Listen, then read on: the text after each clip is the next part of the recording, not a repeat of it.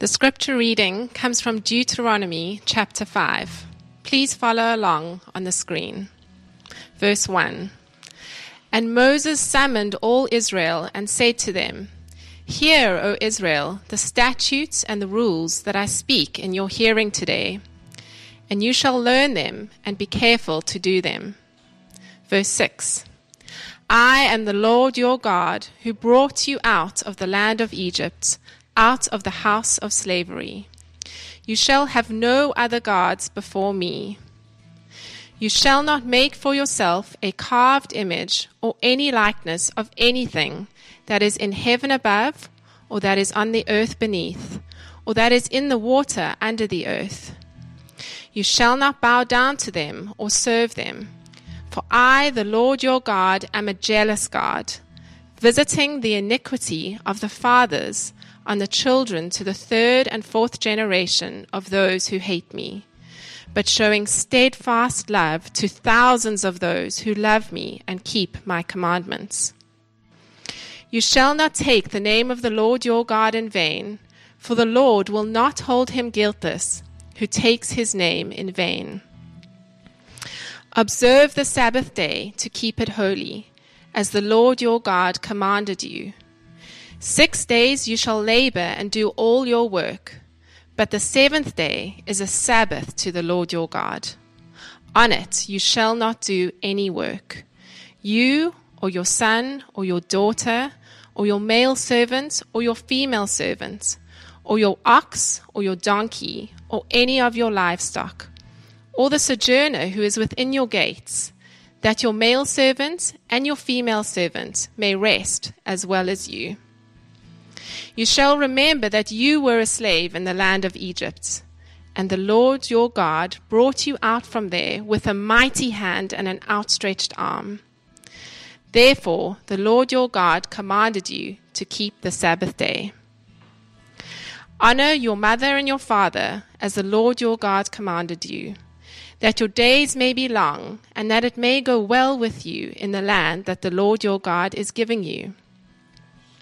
You shall not murder, and you shall not commit adultery, and you shall not steal, and you shall not bear false witness against your neighbor, and you shall not covet your neighbor's wife, and you shall not desire your neighbor's house, his field, or his male servant, or his female servant, his ox, or his donkey, or anything that is your neighbor's. These words the Lord spoke to all your assembly at the mountain, out of the midst of the fire, the cloud, and the thick darkness, with a loud voice, and he added no more. And he wrote them on 2 tablets of stone and gave them to me. This is the word of God.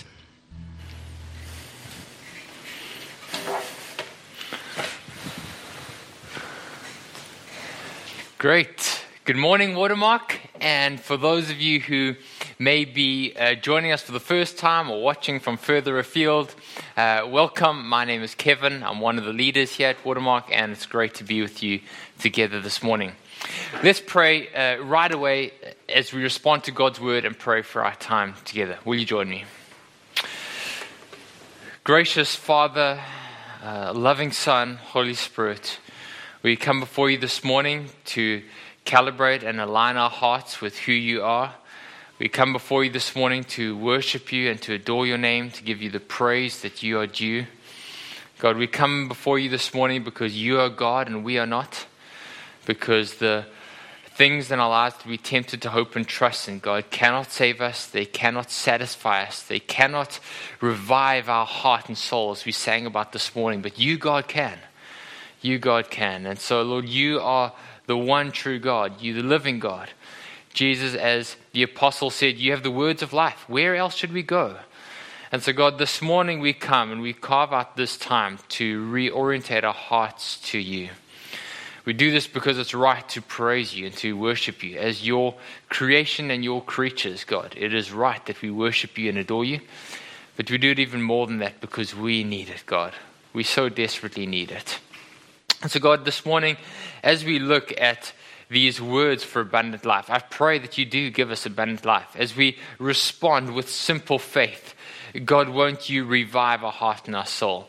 God, won't you give us the faith to trust you, to obey these words, God, to walk in obedience to them. Help us, God, where we are fearful, where there are things that get in the way, where we are tempted to trust in ourselves, our own way. God, we pray, give us faith, Lord. Help us to trust you, Lord. God, we pray also for ourselves at this time when there's so much uncertainty going on in our world, in our city. God, we pray for our hearts. Oh God, this morning, give us rest, we pray.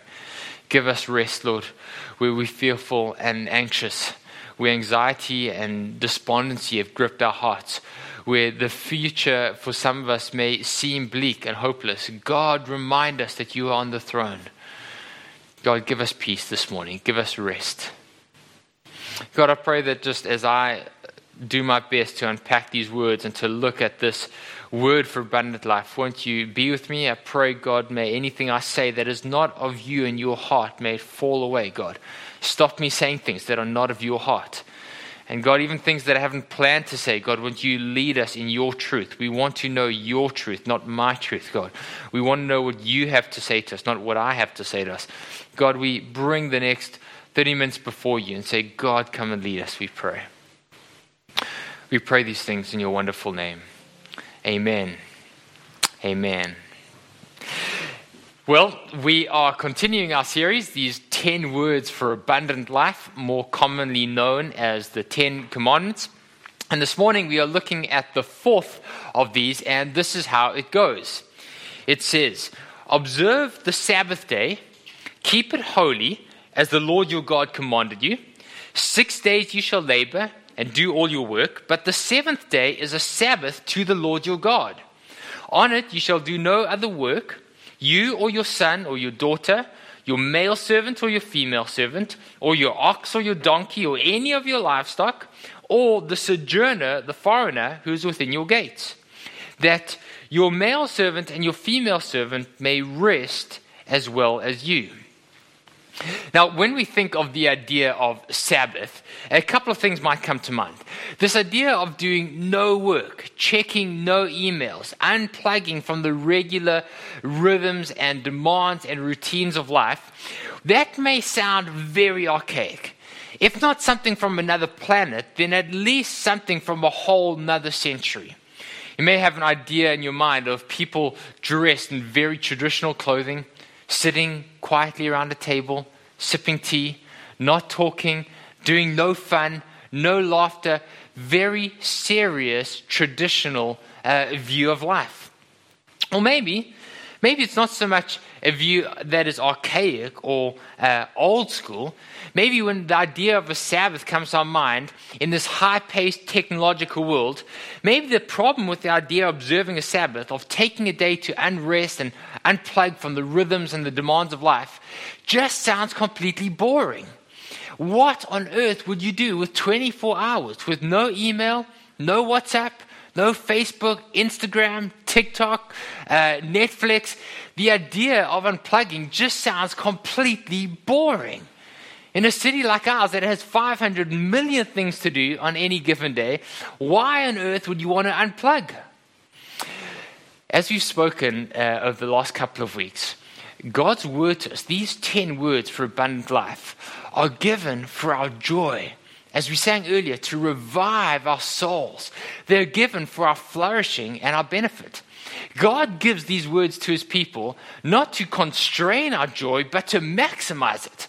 Not to hinder our joy and our happiness, but to see it grow, to see it flourish, to see it in its fullness. These 10 words are given for abundant life. And so listen up. So this morning, as we look at this idea of Sabbath, I want us to look at 3 things. The first, what is the Sabbath all about? Why is it so hard? And then finally, how are we going to apply it to our lives today? So let's dive in. Firstly, what is the Sabbath all about? Well, the word Sabbath literally means to abstain from working. It's the stop working day. You could read it like this: observe the stop working day, to keep it holy, as the Lord your God commanded you. 6 days you shall labor, do all your work, but the seventh is a stop working day to the Lord your God. And notice how it says we are to observe the stop working day. To observe means more than just ring it on your calendar. In Exodus, it says, remember the Sabbath. That's more than just work out which day of the week it is. It's to engage in it. It's to prioritize it. God says, keep it holy. It's to recognize that there's something different, something distinctive, something sacred about this day that God has called us to set aside. And notice in verse 14 of our passage, the egalitarian nature of the Sabbath. You see, sometimes in the old days, someone might have said, okay, fine, I'll abstain from working, but my son, he's going to work hard. The farm needs to carry on being tended to. Business needs to tick over. I need to sell my wares. My son's going to work. And God says, no, not you, not your son, abstain from working. Okay, fine, my daughters, they're gonna have to work hard. God says, no, not your sons, not your daughters. Someone may have thought, okay, fine, well then my servants, if I can't work, if my family can't work, they're going to work doubly hard today. And God says, no, not your sons, not your daughters, not your male servant, not your female servant. Okay, well, what about the foreigner? What about the foreign domestic worker? God's commanded they're going to work doubly hard today. God says, no, not the foreigner within your midst. What about the animals? I mean, there may not be anybody to help them plow straight. The fields may be a bit crooked. They may eat a little bit too much food while they're plowing the fields, but at least let the animals work. At least let the machines run. At least let the technology do what it needs to do. And God says, no, not your animals, not your crops, nothing. It is to be an entire day of rest, a stop working day for everyone under your sphere, your household. This wasn't just a class thing. It wasn't just for the upper class, the wealthy, those that could afford it. All people in society were to observe and enjoy the Sabbath day of rest. Now the question is, okay, if they were to do this, what were they to do on this Sabbath day of rest? What did it involve? Well, look at what this passage says. In fact, actually, the 10 words of abundant life are given twice in the Old Testament. The first time, they're given in Exodus 20, and the second time in Deuteronomy 5. And there are slight differences in emphasis. Look at what it says in Exodus 20. God says, you shall remember the Sabbath, for in 6 days the Lord made heaven and earth, the sea and all that's in them, and rested on the seventh day. Therefore the Lord blessed the Sabbath day and made it holy. So what's God saying here? Well, the scripture is telling us that God in his creation, he finished creation and he specifically stopped working to enjoy his creation. The picture here is of God seated on his throne. He's resting, but he's ruling and he's reigning. Now, of course, God is still at work in the world, but he's not frantically running around, juggling a million plates, trying to keep the world going. God is at rest. He's ruling and he's reigning. He's on the throne, and he's not frantic or worried about what's going on in the world. All things are under his control. And God then instructs his people to set aside some time, one day in 7, to remember that God is on the throne and that all the world is under his control. But additionally, God built into the way that the world works this period of rest, not because he needed it, but because he knows that we need it. And so to observe the Sabbath is part of the way that we are hardwired. It's part of our design. It's to celebrate our design. To violate the Sabbath is to violate the way that God has designed us. And therefore, the Sabbath commands or calls us to rest. To rest. Knowing that God is on the throne and that we aren't. But then look at the passage in Deuteronomy chapter 5, which Claire read to us earlier. Moses gives a slightly different emphasis. He says this, you are to observe the Sabbath, and now here's the reason, verse 15. For you shall remember that you were slaves in the land of Egypt, and that the Lord your God brought you out from there with a mighty hand and an outstretched arm. Therefore, the Lord your God commanded you to keep the Sabbath. So what's God saying in this passage? Well, Previously, he rooted the command to rest in creation, the fact that God rested and instituted this for our good. But here he's commanding it not so much in creation, but in redemption.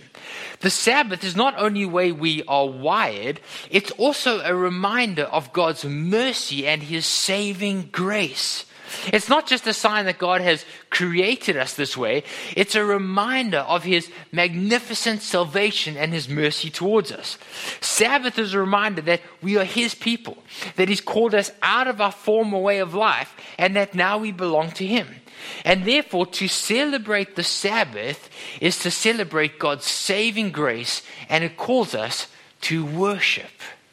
To worship. And these two things of rest and worship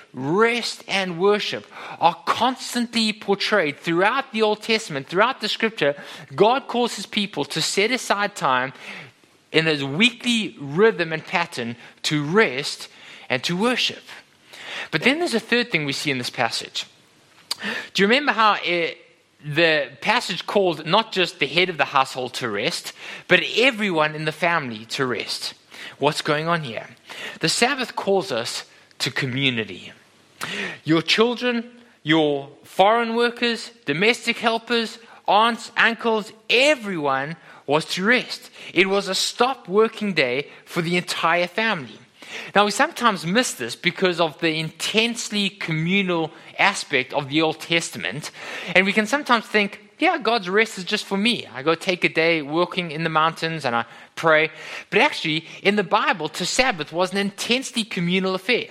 Every Friday night, from the setting of the sun to Saturday evening, when the stars appeared, the entire family, aunts, uncles, cousins, grandparents, everyone would gather, pray together, eat a big meal, celebrate God's goodness, worship, rest, celebrating one another and God's goodness to their family. The Sabbath calls us to rest, calls us to worship, but it calls us to worship together. These two things, to rest and worship, are throughout the Old Testament principle of Sabbath. But they're not to be done mechanically. They're not to be done ritualistically or superstitiously. They're to be done full of faith, trusting the Lord by ceasing from work and gathering with our family to worship together. We rest in part so that we may be free to worship God undistracted from the demands of life. And we worship God in part by ceasing from our work and resting. And the significance of this being tied to creation is that God is saying, this isn't just something you do once in a while, or when you have the time, or when work's not busy. This is part of a weekly rhythm, a rhythm that you put in your life to rest and worship together. Kevin DeYoung summarizes the Sabbath like this: rest, rejoice, repeat. Rest our bodies and souls. We revive our hearts by worshiping God, by rejoicing in who he is, and we repeat this every single week. Now, what about the New Testament? That's the Old Testament. How did Christians practice this in the New Testament? Well, things get a little bit interesting here, and Christians have debated this over the ages. But generally, we see three things. The first thing we notice is this: Jesus never violates the Sabbath principle. Now, at the time of the New Testament, the religious leaders came up with a whole bunch of other rules and regulations about how the Sabbath applied. In fact, they came up with about 39 categories of what you could or couldn't do in order to honor the Sabbath, and each one of those categories had about 10 rules themselves. So there's about 400 extra rules that they came up with. You can't pick a flower. You can't smell a rose. You can't throw water out your window in case that falls on a seed and then the seed starts to sprout and then you've been growing plants on the Sabbath. So all these rules that they came up with. Jesus has no problem breaking those human rules. But the Sabbath principle of taking time to rest and honor God, worship God, Jesus never violates the Sabbath. Second thing we see is this: the New Testament apostles seem to untangle some of the superstition and the rigidness of the Sabbath that was prevalent in the church. So some people viewed the Sabbath, highly superstitiously. There's some things that you can do, and there's a whole bunch of things you can't do. And the apostles write and say, no, that's not the honor, that's not the heart behind the Sabbath. Honor the principle, but some people think this day is holy, some people say that day is holy. Actually, these are things that we shouldn't fight about. You don't need to be so superstitious and meticulous around it's from 6 p.m. on Friday to 6 p.m. on Saturday, or it's 6 p.m. Saturday to 6 p.m. Sunday. There's a bit of grace and freedom in the way that you apply it. But the third thing we do see is this. Early on in the New Testament and in church history, we see something else taking place. Rather than Christians applying the gospel to the Saturday Sabbath, to the seventh day of the week, which is what would happen in the Jewish culture, Christians gathered on the first day of the week to celebrate the gospel, to celebrate Christ, to take communion together, to worship together, and to be community together. We see this in Acts chapter 20. The Christians gathered after work at the end of the day on the first day of the week, which they called the Lord's Day, to celebrate communion, to listen to Paul preaching, and to worship God together. We see this in 1 Corinthians 16, where Paul writes and he says, when you gather on the first day of the week, take up a love offering for the churches that are in Judea and are struggling financially. And so the Christians gathered on the first day of the week, the Lord's Day, on Sunday, to celebrate communion, to listen to God's word, and to worship together. By the end of the first century, church history shows us that many Christians had actually stopped observing the Saturday Sabbath and were working on the Sabbath, and were now observing the Sabbath on the Sunday, gathering on the Lord's Day for community and worship. And why did they do that? Well, because the Lord's Day, the Sunday, was the day that Jesus rose from the dead. It was the day that Jesus rose in resurrection, power, and glory. Interestingly enough, in John's Gospel, Jesus rises from the dead on a Sunday, appears to his disciples, and then the next time he appears to them again is 7 days later on the next Lord's Day, the next Sunday. Now, is Sunday the new Sabbath? Is Sunday more spiritual than any other day of the week? No, not necessarily. In Romans chapter 14, Paul writes, and he says, don't make a big deal about one day as opposed to other days. Every day in some ways is the day we celebrate God and worship Him and align our hearts to Him. If you have to work on a Sunday, let's say you're a pilot and you're rostered to fly on a Sunday, should you insist that you will do no work on a Sunday ever and refrain from flying? Well, Paul says there's freedom, there's grace to do that. We shouldn't be superstitious about Sundays. But what we should do is make sure that as a weekly rhythm, we are gathering with God's people, resting and unplugging from the regular demands and rhythms of life, worshiping God, not just on our own, but with God's people. The issue is to set time aside, to rest, to worship together, to remind ourselves that Jesus rules, work doesn't. To remind ourselves that Jesus is on the throne, not us. To remind ourselves that our lives and our families' lives are in God's hands, not our own. Now, second thing is this. Why do we find this so hard? I'm sure you agree with me. Most Christians, even gospel-centered Christians like Watermark tries to be, we're pretty bad at this. Why is that? Well, I think there's a couple of reasons. The one reason is because we're fearful. We're fearful of what we might miss out on. While this is true of everywhere, there's probably very few cities in the world in which this is more prevalent than the city of Hong Kong, because of just the extreme competitiveness of our city. The idea of setting aside time to rest, to switch off, to not answer your phone, to not answer emails or WhatsApp messages, to not be on call, on demand, just seems absolutely crazy. The ethos of our city is that if you're not going to be the fastest, the best, the hardest working, just get out the way and let somebody else in your place. And so the idea of switching off your phone, not checking emails, closing shop, means we could miss out. There's the fear that I could miss out on profits. I could miss out on income. I could miss out on bonus. I could miss out on recognition. I could miss that promotion that I've been longing for and needing. Maybe switching off from Facebook or Instagram or social media means I'm going to miss out on what's happening with my social circle, what friends are up to, and my social credit. But friends, what this means, of course, is that we are slaves. Anybody who cannot say no is a slave.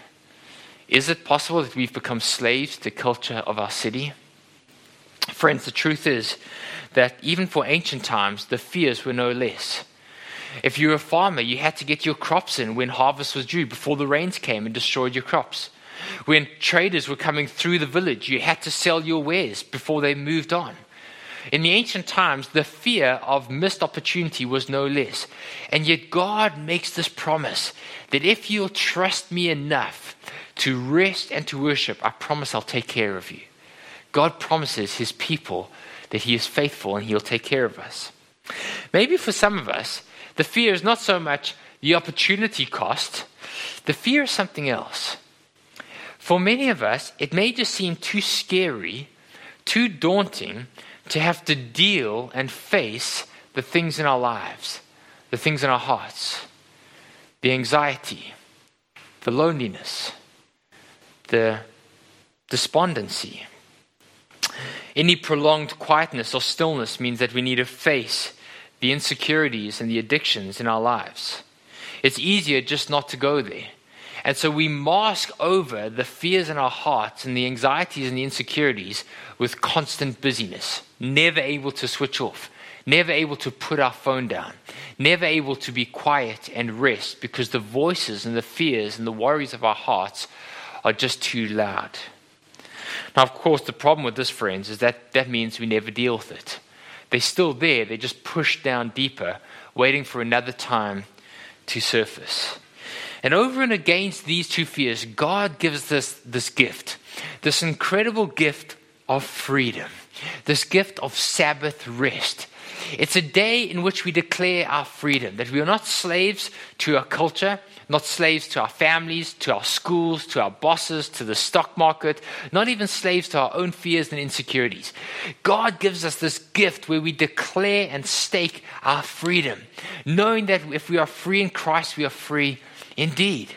But God also gives us this gift of faith, because the Sabbath is meant to be a day where we lift our eyes off of the circumstances around us, off of the things that demand our attention. We lift our eyes to heaven and we remember, we behold our God and see that he is on the throne.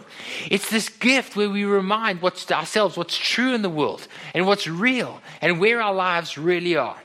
God commands us to obey the Sabbath, but he also gives us the gift of Sabbath. And so the Sabbath is both a command and a gift.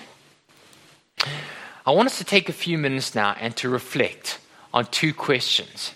And if you're with somebody else, maybe take some time to discuss these questions with them. If you're on your own, maybe take a journal and jot down these questions. Let's take 2 minutes to think about these two questions. Firstly, have you ever thought of how the Sabbath applies to you? Have you ever thought it does apply to you? Secondly, what stops you from taking time to unplug from the rhythms and the demands of life and to rest and to worship and to Sabbath well? Let's take a few minutes to do that.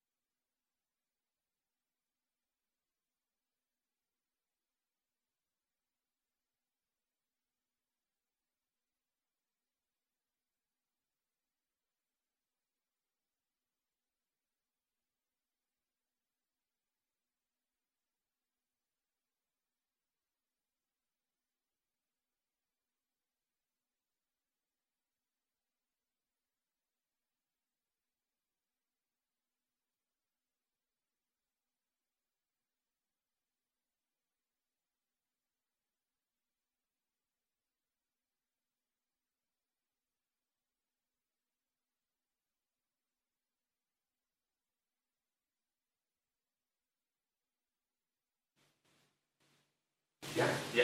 Okay. Ready in 3. Okay, great. I hope those questions were helpful. We're going to get now to practically how do we apply this to our lives. But before we do that, there's a book that I want every single watermarker to try and get hold of. It's a book by John Mark Comer, and it's called The Ruthless Elimination of Hurry. And the reason I'm saying that is because I really want myself and you and for us as a church to take this seriously. It's an outstanding book that's going to help us practically think about this. So add that to your list. Okay, finally, how should we do this practically? How should we apply this to our lives? Now, as I said earlier, the New Testament isn't strictly saying that the Sunday is the new Sabbath, but we do tend to see this principle. If there is another way that you can do this, that you can gather with God's people in community to rest and to worship, be free. But what is critical to the idea of the Sabbath is these 3 things of rest, worship, in community with God's people. Feeding your soul, reminding ourselves that God is on the throne, not me, that Jesus rules, not work, not social media, not culture. And so find time to do that. How should we do it practically? Well, in order to do this well, there's 4 things that we need to do. In our family, we've been trying to do this the last couple of months, and it's been so good and life-giving. We haven't got it perfectly down yet, but we're trying our best, and I'll tell you a little bit about that in a minute. 4 things we need to practically do. First thing, you need to prioritize it above everything else. You need to look at your calendar. If you're married, talk to your spouse. Otherwise, look at your calendar and prioritize this time above everything else. What is the time when you and your family are going to Sabbath? And you need to guard it as if your life depends on it. And the reason is because your life does depend on it. It really does. If you have to quit some things to fit it in, do that. If you have to leave some clubs, if you have to give up some hobbies, if you have to make some changes, do whatever's required to prioritize a set time weekly in your calendar when you can rest, revitalize your soul, and connect with God. You know, one of the things we like to do is to tell our children, hopefully we do this, that Christ is King. Jesus is God. But it's hard to convince our children of that when soccer practice, piano lessons, tuition, needlework, housework, Netflix, Instagram, social media, cooking, every other thing takes priority. When following Jesus and gathering with his people, when getting into God's word is 17 on our priority list, it's hard to convince anyone in our family that Jesus is King. Friends, I want to encourage us to do whatever it takes to prioritize this Sabbath time in our weekly schedule. Second thing is this: you need to turn off your phone and disconnect from all connectivity. Now, I know that sounds like I live in the dark ages and that I don't know which city I live in and which century I'm part of. But honestly, our culture is absolutely addicted to our cell phones. There's all sorts of books and research about that, about the addiction that mobile phones are having on our culture and the effects that it's having. Now, whatever your views are of social media, what is unquestionable is the way that mobile phones and connectivity have absolutely hijacked our minds and our hearts and us as human beings. And we know the results of this. Teenage anxiety, depression, suicides are absolutely off the charts. Cultural analysts that have tracked teenage anxiety and depression throughout the decades have tracked the rise, and suddenly in 2010, with the advent of the smartphone, anxiety and depression have absolutely gone off the charts. Friends, many of us spend more time looking at our screens than we do at our kids in the eye. Many of us spend more time looking at our phones than we do at God's word. Our phones have hijacked our hearts and our souls. And so for some of us, it may not be social media. It may be checking emails or WhatsApp messages or other forms of communication. Can I plead with us, for the sake of our soul, for the sake of our sanity, for the sake of our humanity, for the sake of your children and your marriage, whatever Sabbath looks like, turn off your phone and disconnect from the demands and the connectivity of our world. In our family, because Sunday is a work day, we try and do Sabbath from 5 p.m. on Friday evening till Saturday lunchtime. And so in our family, at 5 p.m. on Friday evening, 5 p.m. Friday evening, all cell phones get turned off, all iPads get turned off, computers get turned off, TV gets turned off, all digital equipment gets put away in the drawer, and from 5 p.m. Friday evening till Saturday lunchtime, nobody is allowed to look at a screen. And though sometimes it's hard, it's been the best thing for our families as we get to engage and pray together and have a meal and celebrate one another and what God is doing in our lives. Third thing is this. You need to find out what relaxes you, what revives you, what refreshes you, and do that thing. For some people, it may be hiking. Some people, it may be an extended time of reading. Some people may be being on the water, in the beach, baking. For some people, it may be playing guitar, playing a round of golf. Find out what makes you grateful to be in God's world and a part of His creation, and do that thing. But here's the fourth thing, and the most important thing. You need to tune your heart to worship Christ. In the book of Hebrews, the writer is talking about the way that God's people in the Old Testament, under the leadership of Joshua, were going towards the promised land. And under Moses, they were going from the wilderness, this place of being nomads, this place of danger and armies and battles and enemies, and they were on their way towards the promised land. And the promised land is described as this place of milk and honey. It's a description of luxury and rest and perfection, this place where there's no more battles to fight, this place where your heart is full and satisfied. And so for 40 years, God's people are anticipating getting to the promised land. Finally getting there and being able to rest from the journey, but also being able to rest from warfare and battles and from manna and quail. Finally, they could get to the promised land. But Joshua says, the book of Hebrews says this. If Joshua had given them rest, Joshua got them to the promised land. But it says, if Joshua had given them rest, God would not have spoken about another kind of rest later on. So then, there remains still a Sabbath rest for the people of God. For whoever has entered God's rest has also rested from his works as God did from his. Therefore, let us strive to enter that rest. What's the writer saying? He's saying that even though God's people finally got to the promised land, their hearts were not ultimately at rest. He's saying that the perfect circumstances of our lives don't give us rest. He's saying that rest, true rest, is not found in circumstances, it's found in a person. It's found in the person of Jesus. What Hebrews is telling us, friends, is that if you manage to buy a perfect island in paradise, and you had servants waiting on you all day long. You had all the money in the world. You had all the food you could possibly eat. You could wake up in the morning and go for a run on the beach. You had a sailing boat waiting there for you. If you had the most perfect, idyllic life that you could ever possibly dream of, your heart would not be at rest. That would not guarantee that your heart would be rest and satisfied. Friends, how many people say, I'll work hard, I'll make a ton of money, and once I get $5 million, $10 million, $20 million, I'll kick back and I'll relax. You know what? No matter how much money you make, your heart's not going to be at rest.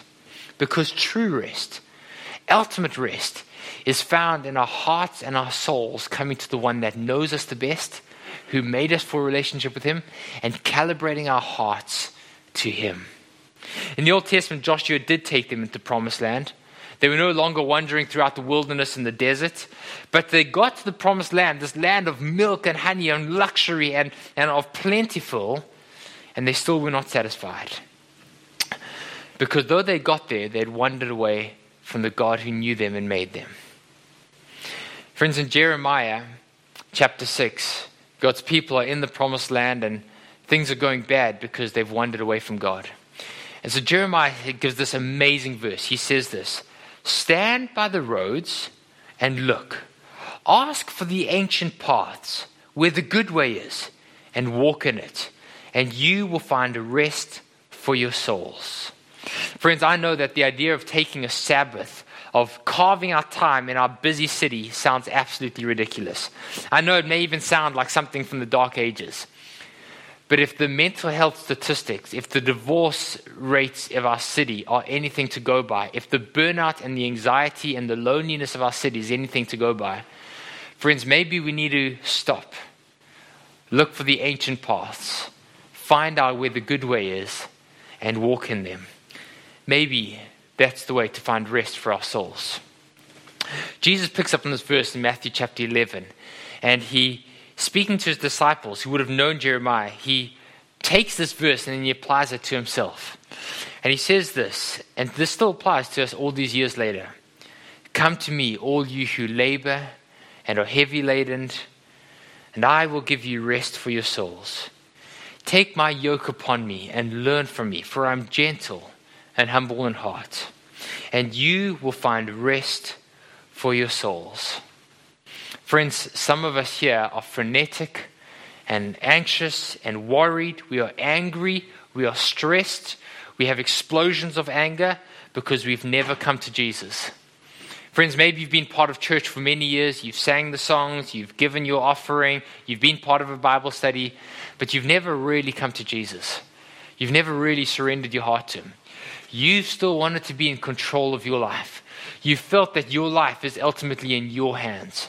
Friends, Jesus calls us today to find our Sabbath rest in him, to surrender to him, to maybe for the very first time to admit, Jesus, you are God and I am not. God, you are on the throne and I am not. My life is in your hands. Friends, you cannot save yourself from your sin, but you also cannot save yourself from your anxiety and your worry and your fears. Only Jesus can. Friends, come to him and find your rest in him. Come to him and align your hearts to him. Come and worship him. Come and let him be your God. Let him be your king. Come and surrender your life to him. Friends, maybe the reason why you've never rested is because there's an idol that you've served called yourself, or an idol called work, or an idol called money. Friends, those idols are going to destroy you. There is one God who can save you, not only from hell, that's true, but also from the anxiety and the worry and the despondency of our hearts. There is one God and King who can give you rest. His name is Jesus. Friends, come to him today. Come to him this morning. Don't go another minute, another hour, still being God and in control of your life. Come to him and find your Sabbath rest in him. Friends, I know it's a fearful thing to cut out time, to say no, to switch off your phones and our emails. I know that maybe there's a fear of losing out. Of course there is. Friends, Jesus is more than adequate to look after you. He's more than adequate to look after your family. He's more than adequate to look after your children. Friends, your life is not in your boss's hands. Your life is not in your client's hands. Your life is not in the stock market.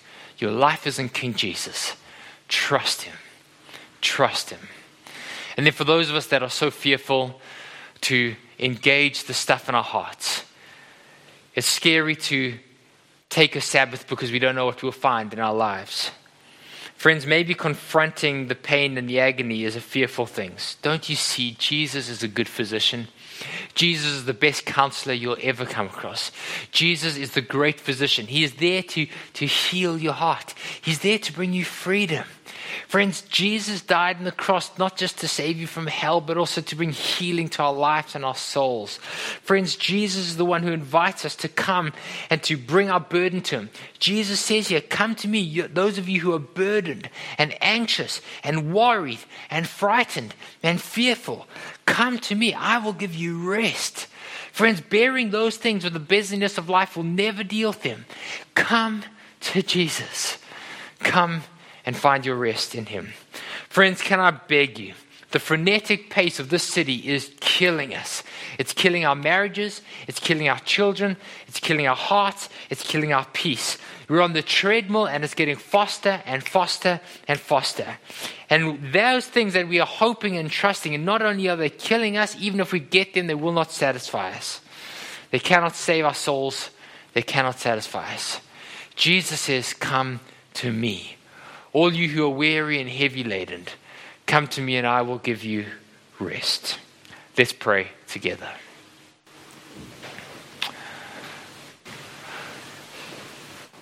God, sovereign God, gracious King, majestic Lord, God, we come to you this morning.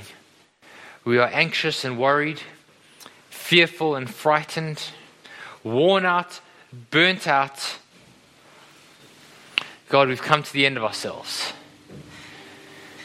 And the amazing thing is that we've done this, God, because we've trusted in false gods, other idols. And though, God, that alone means that we deserve to be banished to hell forever, we've kicked you out of our lives and trusted in other things. God, in your incredible mercy, in your outstanding grace, you come to us and say, come, my children, my sons and daughters, come and find your rest in me. Jesus, though we are like prodigal sons and daughters that have run off to a faraway country to try and find our satisfaction in all sorts of things, God, many of us have come to the end of ourselves. We've realized, God, that coming back to you, even being a servant in your house, will be better than serving some false idol that is killing us. And yet, God, as we come back to you this morning, we find you as a Father that is waiting for us, that is running towards us, that is throwing his arms around us and saying, my son, my daughter, welcome home. It's so good to have you. God, you didn't just slaughter the fattened calf on our return. You let your son be killed. You let your son hang on the cross for us. Jesus, as we read earlier, better is one day in your house than 1,000 elsewhere. Better is one day, God, with you than all the pleasures that this world could offer. God, I pray, won't you give us the faith to trust you, to unplug from the demands of life, to switch into you, God, and to switch off from the regular rhythms of life. Help us, I pray. God, won't you open the eyes of our hearts to see you, to adore you, and to come back to you. We need you, Jesus. Amen.